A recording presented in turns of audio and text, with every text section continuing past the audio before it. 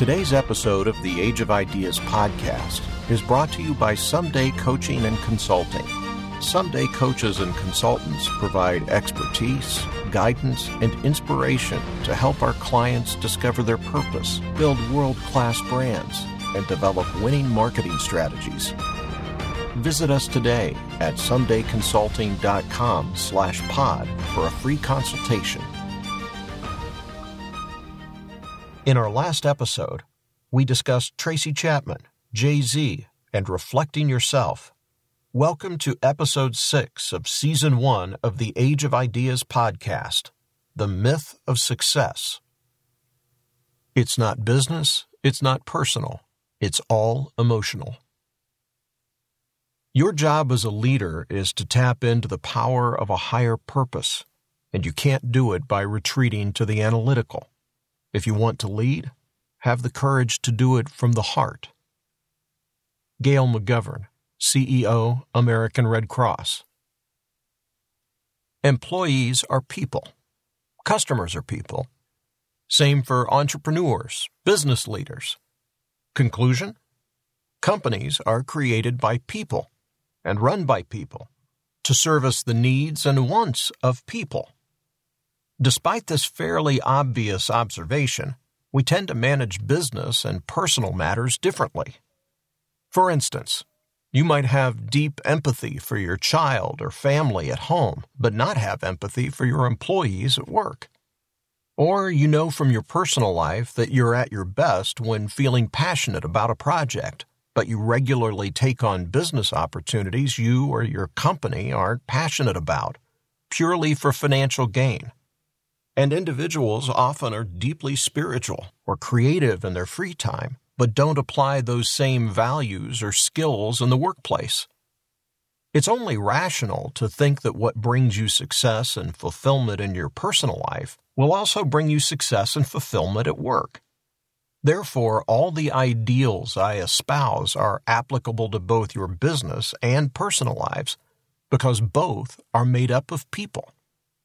The more I researched the emotional elements, the more I realized the divided approach, life on one side, business on the other, is not only ridiculous, but harmful to the bottom line.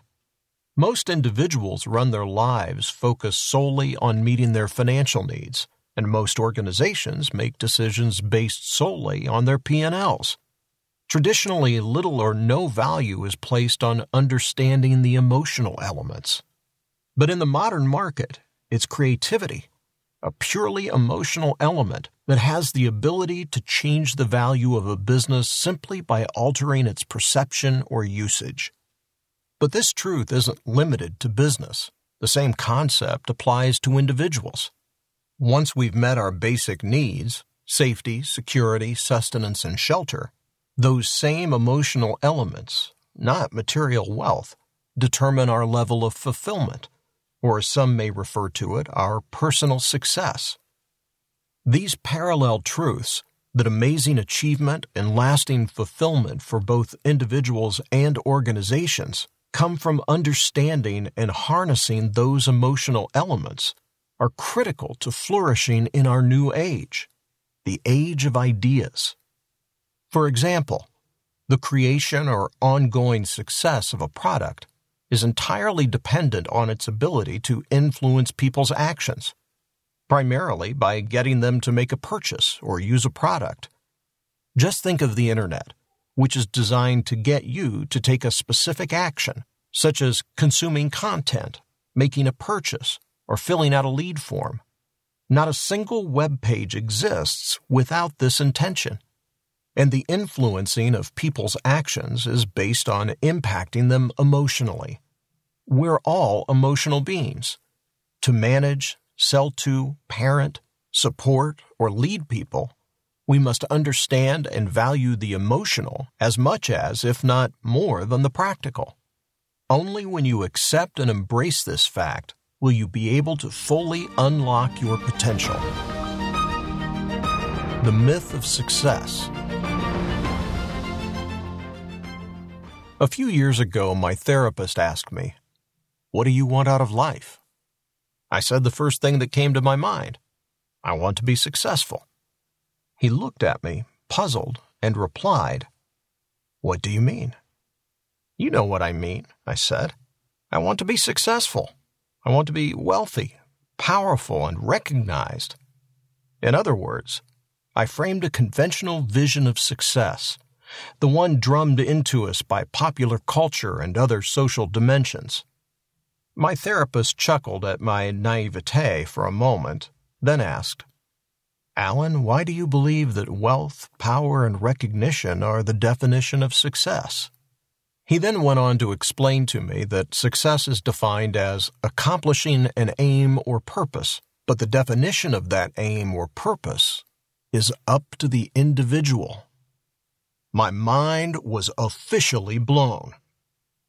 Amazing achievement and lasting fulfillment comes from understanding and harnessing the emotional elements.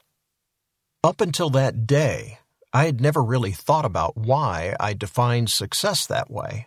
Instead, I'd been obsessed with how I would attain those things. That focus on the how instead of the why had really tripped me up. It had led me to make some very bad decisions and to experience some very unhappy times. When you follow the influence of mainstream culture, television, movies, magazines, and more, to elevate the goals of wealth, power, and recognition above all else, it becomes logical to take selfish or negative actions in order to attain them. After all, that kind of approach, playing the game, playing for keeps, as they say, is put forth as the way to achieve success and happiness. Machiavelli's writings are often referenced to support this point of view. Statements like, "The ends justify the means." But it should be noted that Machiavelli died alone and in exile. It's only when you free yourself from external definitions of success that you're able to comprehend the folly of this type of pursuit. Ask yourself, what's the point of attaining a goal if it isn't going to satisfy your internal needs? All you're going to end up with is some form of a trophy, money, a big house, a nice watch, some press clippings, alongside a big bowl of unhappiness and dissatisfaction. You can only define yourself as a success if the result of your actions is the satisfaction of your internal desires, not that of some superficial outside force. It isn't relevant if society deems you a success. It's whether you believe you're achieving success that matters. For some, this may mean fame and fortune, but for others, it may just mean putting food on the table every night for their family and having a loving relationship with their spouse. The determining factor is how you feel and what you desire on the inside. The first and most powerful step is realizing you have the power to determine what success looks like for you. Only then can you free yourself from the myth and begin the journey of living your truth. The Age of Ideas is written and produced by Alan Phillips, with voiceover provided by David A. Wood. To hear more about Alan's ideas and people he digs, check out theageofideas.com/pod or visit Instagram at Age of Ideas. See you next time, and never forget, life is too short not to live your truth.